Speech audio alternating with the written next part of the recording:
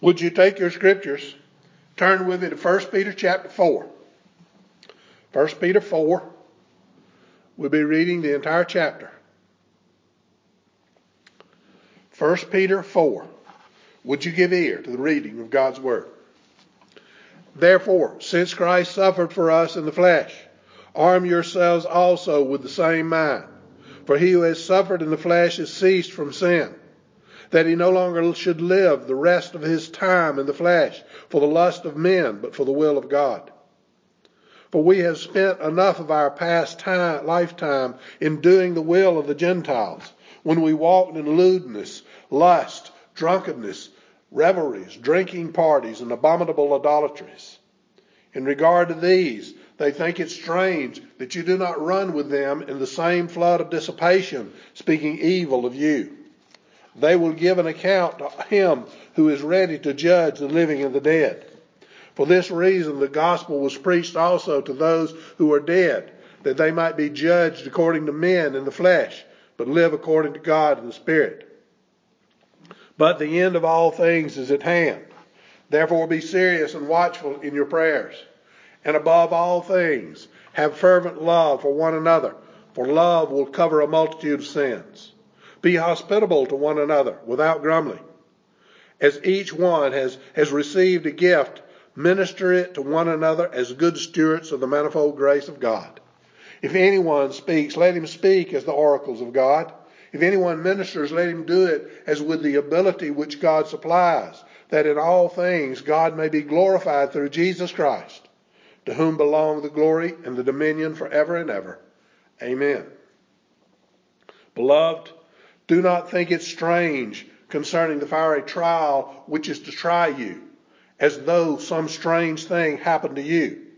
But rejoice in the extent that you partake of Christ's sufferings, that when his glory is revealed, you may also be glad with exceeding joy. If you are reproached for the name of Christ, blessed are you, for the Spirit of glory in God rests upon you. On their part he is blasphemed, on your part he is glorified. But let none of you suffer as a murderer, a thief, an evildoer, or as a busybody in other people's matters. Yet, if anyone suffers as a Christian, let him not be ashamed, but let him glorify God in this matter. For the time is come for judgment to begin at the house of God. And if it begins with us first, what will be the end of those who obey the gospel of God? Now, if the righteous one is scarcely saved, where will the ungodly and the sinner appear? Therefore let those who suffer according to the will of God commit their souls to him in doing good, as to a faithful Creator. May God add his blessing to the reading of his word. Let us pray. Father, we come to you this morning because we know you're the rock. Your works are perfect and all your ways are just. You're a faithful God who does no wrong. Upright and just are you. Come in among us and bless us as only you can. We come, O Lord, to your word this morning because you are our rock, and we know we need to stand on you and on your word. Help us in our thoughts, words, and deeds, that everything we do will bring glory and honor to your name. We ask this in the name of Jesus Christ, our Lord and Savior. Amen. Peter has taken us through a very somber teaching on submission, and then on the suffering living in this world can produce. In verse 7, he says, but the end of all things is at hand. We live in a day when so much of the evangelical community is fascinated with the idea of the end times. They have become so enamored with it until they have turned to allowing current events to become the foundation of their understanding of Scripture. We've seen many books written that declare with great authority that this one or that one is the Antichrist. Then to have that person die, only to have the same author write another book declaring with equal authority that someone else is the Antichrist. They base their conclusions on events from the headlines of newspapers instead of solid exegesis of the Scriptures. They force these events into the mold of what they think the Scriptures teach. This can be a very devastating approach to the Christian faith. It makes the person caught up in it place too much of his time on trying to discern what is happening in the world and not near enough time on his own life and relationship to those around him. Peter, in his first sentence of this section, offers words of encouragement. Yes, he says you should view life with a very definite eye toward the approaching end. His call is for you to wait patiently and yet with great fervor for the return of your Lord and Savior.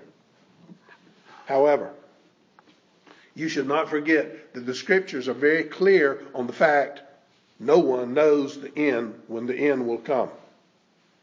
You should live your life in great anticipation of this coming day of glory, but not without wisdom.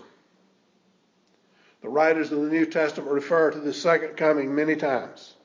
In Romans, Paul says you should be aware of your relationship to its coming. Romans 13:11. For now our salvation is nearer than when we first believed. In Hebrews 10:25, believers are called to meet together and to encourage one another and to do this so much more as you see the day approaching. In James 5:8-9, in offering comfort to those who are oppressed and downtrodden by the evils of this world, he says, you also be patient. Establish your hearts, for the coming of the Lord is at hand. Behold, the judge is standing at the door. It appears very clear that the early church did eagerly expect the imminent return of Jesus. However, it is not possible to make the case for their being so tied to the expectation that they forgot to do what they were called to do, and that was to be witnesses. Paul speaks to those who fall into such error in 2 Thessalonians 2:10, where he says, they perish because they did not receive the love of the truth, that they may be saved. Yes, you should be expectant of Christ's imminent return.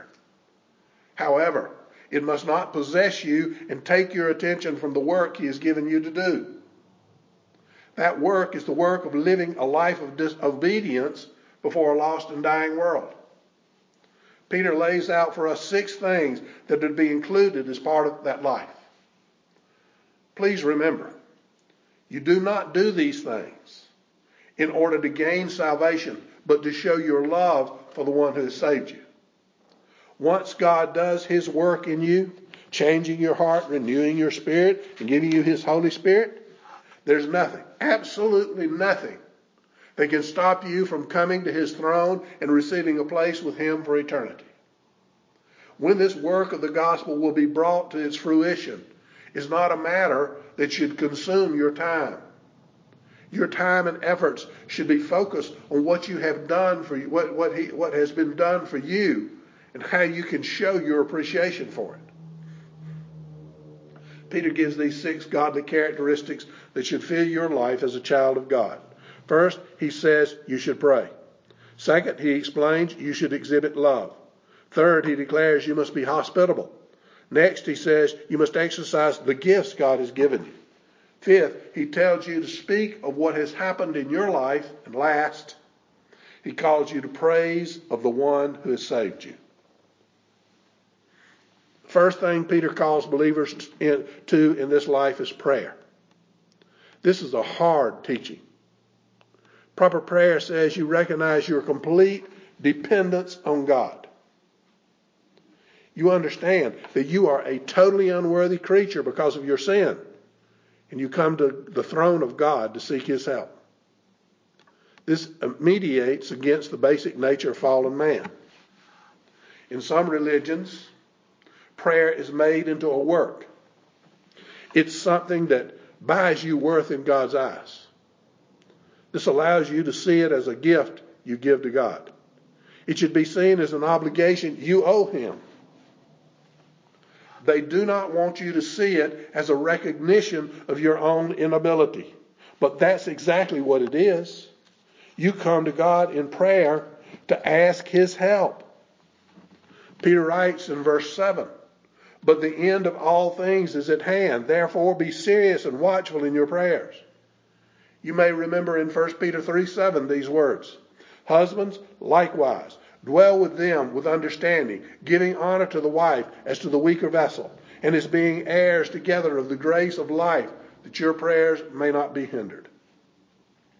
Peter makes it clear that prayer is a very important part of the spiritual life of every Christian. And this is particularly true in the context of the return of Jesus Christ. Paul, in talking of the suddenness of Christ's return, says in 1 Thessalonians 5:6, therefore let us not sleep as others do, but let us watch and be sober. Peter tells us in 1 Peter 1:13, therefore gird up the loins of your mind, be sober, and rest your hope fully upon the grace that is to be brought to you at the revelation of Jesus Christ. Along with this, he warns in 1 Peter 5:8, be sober, be vigilant, because your adversary the devil walks about like a roaring lion, seeking whom he may devour. The idea is clear. Christians, those who truly believe and trust in Christ alone for their salvation and are properly awaiting his return, they must be clear-minded. They must be in full control of their thoughts. They must be fully prepared to avoid the frenzy of preparation by those who have been asleep or focused on the wrong things when the end does come. Yes, you are to pay attention to the signs of the times. You are to be waiting expectantly for Christ's return. But the way in which you're to do this, the mode of your expectation, is to be one that is sober and moderate. In other words, you are fully self-controlled in keeping your mind clear and focused on the truths of God's Word. He shows this in 2 Peter 1:5-8. But also for this very reason, giving all diligence, add to your faith virtue, to virtue knowledge, to knowledge self-control, to self-control perseverance, to perseverance godliness, to godliness brotherly kindness, and to brotherly kindness love. For if these things are yours and abound, you will neither be barren nor unfruitful in the knowledge of our Lord Jesus Christ. Every believer is called to show much temperance in the things of the flesh. He is to exhibit, as he awaits Christ's return, the moral principles given in the Scriptures. Why? Because this is where his witness is born. For the believer to have unhindered prayer, he must be developing these characteristics of clear mind and self-control. I hope you already know prayer requires effort. Christ warned his disciples that as the end approached, their greatest need would be prayer. Luke 21:36. Watch therefore and pray always, that you may be counted worthy to escape all these things that will come to pass and to stand before the Son of Man. You come in prayer before God's throne to seek his help in meeting the needs of your life. Hebrews 4:16. Let us therefore come boldly to the throne of grace, so that we may obtain mercy and find grace to help in time of need. We are told in 1 Samuel 12:23 that to fail to pray for someone in need is a sin. What Peter wants you to understand is that it is a gift, a life of prayer that is the basic characteristic of one who wants to lead a life that is pleasing to God. It is through prayer and prayer alone that you can establish a vertical link with your God. Once that vertical link is in place, then he will help you in establishing the proper horizontal links needed in your life. Prayer for the Christian is not an obligation, it is a privilege. We need to constantly be in prayer. Don't allow an improper fascination with Christ's return blind you to this most basic concept of the Christian life: communion with God and his people. Prayer is a very important basic in your life as a believer, but as we shall see, it doesn't stand alone. Peter also says in verse 8, and above all things, have fervent love for one another, for love will cover a multitude of sins. Here is a very important addition: love. He says, above all. And does this not show the importance he places on this characteristic? This is one of the first characteristics every Christian must display in his life. Yes, prayer was mentioned first, and it carries the place of first importance. But love is the first trait seen by the world. This is not the first time Peter has taught this. In 1 Peter 1:22, he says, "Since you have purified your souls in obeying the truth through the Spirit and sincere love of the brethren, love one another fervently with a pure heart." Jesus also taught much about love. He summarized the law in this way: love the Lord your God and love your neighbor. In John 13:34, he commanded that every believer love one another. The apostles, John and Paul, also use this new command as the foundation of their teaching on your relationship with both God and man. Peter gives weight to the command to love with the adverb deeply. This gives us the extent to which Peter believes this idea of loving others must be taken. How is it that he can command something like love? Most people in our day have bought into the idea that love is an emotion. Just watch the movies, any of them, even the old ones. That's what men have been trying to sell it as for years. The reason they want it to be an emotion is that with it as an emotion, they don't have to love unless they feel like loving, thus removing responsibility from the equation. In the Scripture, you will find nothing to break up the idea of love being an emotion. God so loved that he committed his only begotten Son. This shows us that love is a command from God. It is a commitment. You are commanded to love one another. He doesn't say, please love each other. It's not a suggestion. He demands you do it. Husbands are commanded to love their wives. It is a duty. Duties require commitment and place great responsibility on those called to it. This really changes the character of how we see love. To love someone in this way makes it a matter of will. This makes it a characteristic of divine origin. Peter goes on in verse 8 to say why love is so important. For love will cover a multitude of sins. This is a loose quote of part of Proverbs 10:12. Hatred stirs up wrath, but love covers all sins. Here are two clauses that are exactly opposite. Hatred causes problems and creates strife. Love covers over sins and produces peace. Peter declares that above all else, love your fellow men because it will bring peace.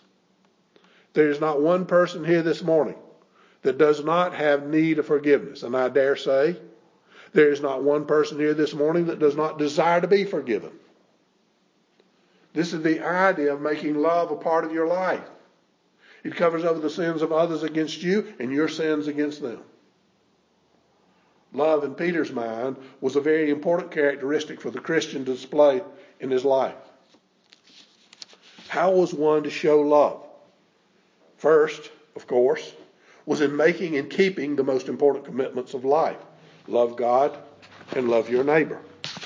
But he also said to love each other deeply from the heart. How do you show such love to one you have just met? What can you do to extend your love to strangers? Verse 9, be hospitable to one another without grumbling. This statement goes to further the idea of love as a command from God to show commitment to others. In the New Testament days, this was a very important part of showing love, and I don't believe it has changed. It is still very important. It is important because it shows where your heart is. Are you so set in your own routines and so in love with your own comforts that you're unwilling to put yourself out for others? I think in our day of motels and restaurants, it has become too easy to ignore this command. Hospitality is one of the clear duties of love. It cannot and must not be ignored regardless of the ease of doing something else. Peter says, if you want to be seen and recognized as one of God's children, you must be hospitable to others. He says not only should you exercise this gift, but he says you must do it without grumbling. Oh, doesn't he know when to stop? It's bad enough that he commands us to give of ourselves, but now he takes away our right to grumble when we have to do it. No duty given us by God is fulfilled when it is done begrudgingly. The writer of Hebrews warns in 13:2, do not forget to entertain strangers, for by so doing, some have unwittingly entertained angels. Hospitality is a hard gift to develop and exercise. It kind of goes against the grain of our old sinful nature. It is a very necessary and expected trait of all who believe and trust in Jesus Christ. Paul says in Romans 12:13, practice hospitality. To him, this is such an important virtue that in Timothy and Titus he requires it of all elders and deacons. In 1 Timothy 5:10, he exhorts a widow to show her Christian character through offering hospitality to the saints. This character trait cannot be excluded from the person who seeks to please God for the wonderful gift of eternal life given them through Jesus Christ. This next verse is a very important verse because it carries in it the design of God for friendship among men.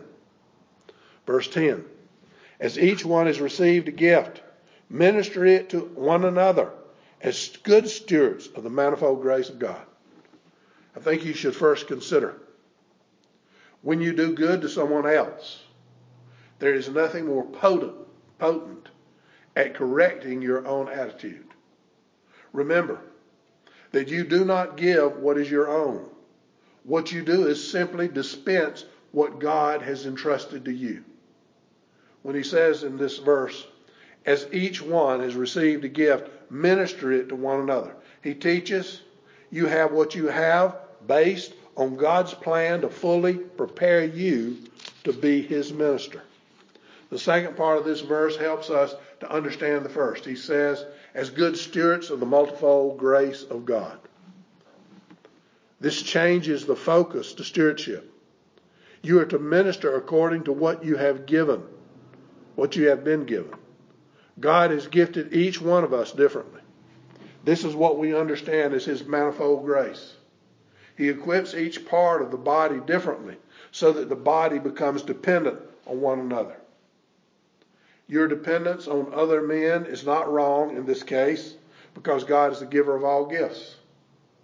God wants us to be interconnected and interdependent on his gifts. This becomes the point at which friendships are established. It begins with I have something you need and you have something I need, and we commit to helping each other. Please, don't fall into the trap of counting the cost, because we cannot as men place a value on God's gifts. Trying to count the cost will destroy the foundation of friendship. When you believe you excel another in any gift, when you think your gift excels another's in worth, you must remember, you are God's steward, and your gift is his property on loan to you to serve your fellow man as they have need. Another danger faced in this is that some will think they have all they need in the gifts given them. God has not given to any one person all that they will ever need in and of themselves. Every one of us is needy in some way. Yes, God does gift some with greater and more visible gifts than others. But no man is an island in this world, and especially in Christ's church. God has appointed things in this way to protect the bond of friendship. You cannot hope to be saved apart from Jesus Christ. You cannot hope to be satisfied and blessed in this lifetime without the help and friendship of others. Therefore, you must, as one who believes and trusts in Christ Jesus alone for your salvation, you must show to the world around you the same grace and mercy he extends to you by exercising the gifts he has given you to help others.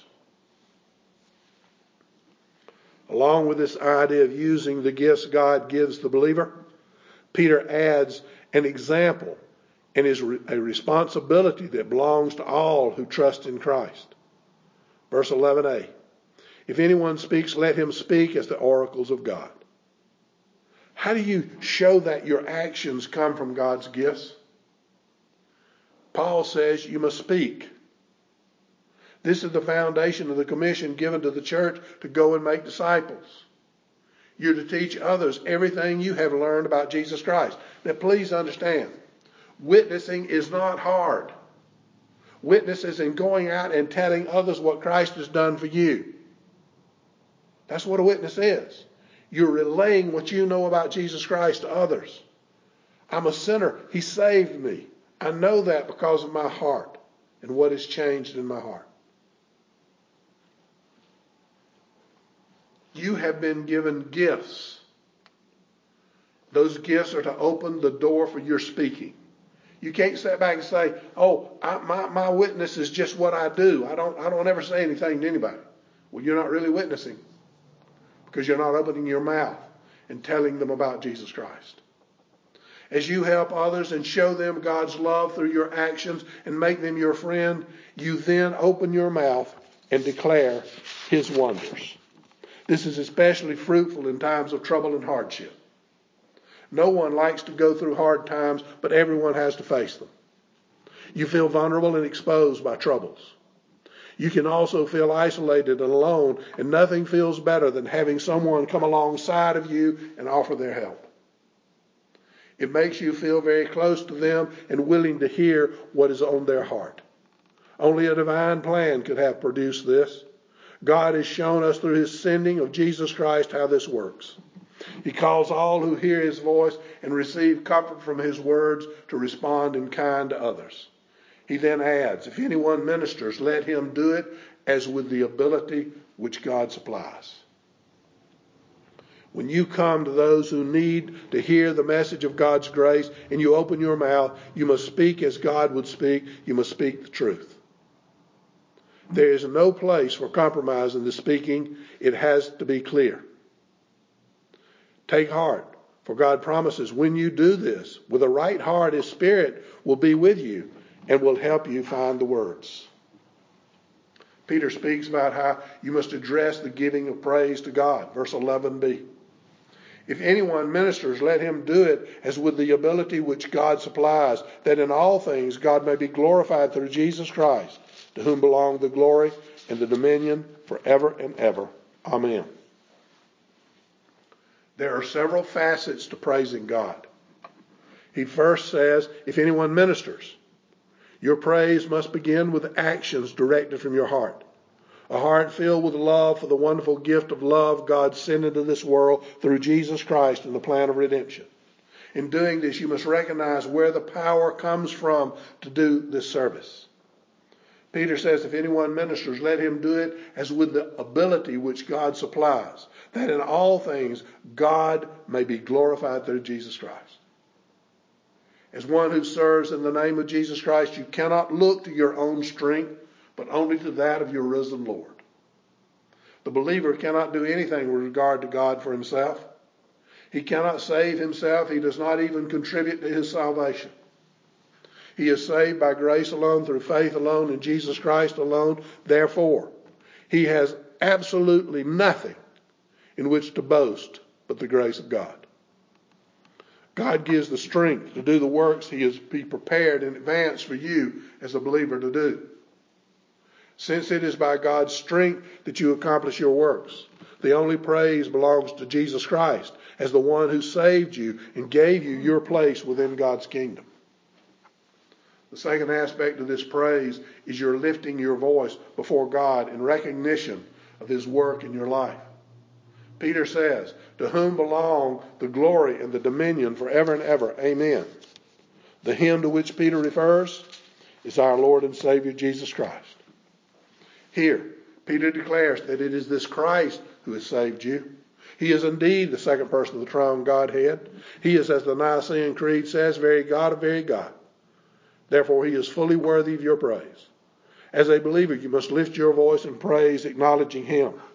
seeing him as the one who is worthy of all glory and power, acknowledging that he is forever to be at the Father's right hand to make intercession for his people. In conclusion, I trust you understand that this shows all who believe in Jesus Christ need not be put off because of the suffering that comes with this life. God has a plan. He has fully equipped all who believe and trust in Christ with Christian traits to be able to handle hard times. You will not have everything you need in yourself. But without the body of believers, there will be sufficient gifts to carry you through anything. The writer of Hebrews says in Hebrews 10:25, "Let us not give up meeting together as some are in the habit of doing, but let us encourage one another, and all the more as you see the day approaching. Many do give up depending on other believers, and in so doing, they lose the help God had planned for them in times of trouble." Please don't fall into this trap. God says we need each other. He builds the church in order to give us the relationships we need to experience his most perfect love. That love never means more and gives more than when hard times come into your life. This is true from the moment you acknowledge yourself as a sinner. Once you see your sin and your God's holiness and understand that you cannot save yourself, you enter into a life of dependency. You're completely dependent on Jesus Christ for your salvation and dependent on his body, the church, to grow and learn. You learn how to take these Christian traits Peter has laid out and use them both to help you and to assist others. When you put this into practice, you shine forth with the image of Jesus Christ. You begin to witness of his love and grace to those around you. Let us pray. Father, you ask in your word, what is man that you are mindful of him, the Son of Man that you care for him? You made him a little lower than the angels. You crowned him with glory and honor and put everything under his feet. But as we know, man failed in all you called him to do. Therefore you sent Jesus Christ, your only Son, to come into his man's place and complete for him everything he failed to do. Jesus lived the perfect life, died the atoning death, and won the resurrection victory. Through Jesus Christ and through him alone, all who place their hope and trust in Christ will find the glory and honor man was originally promised. In his name we pray. Amen.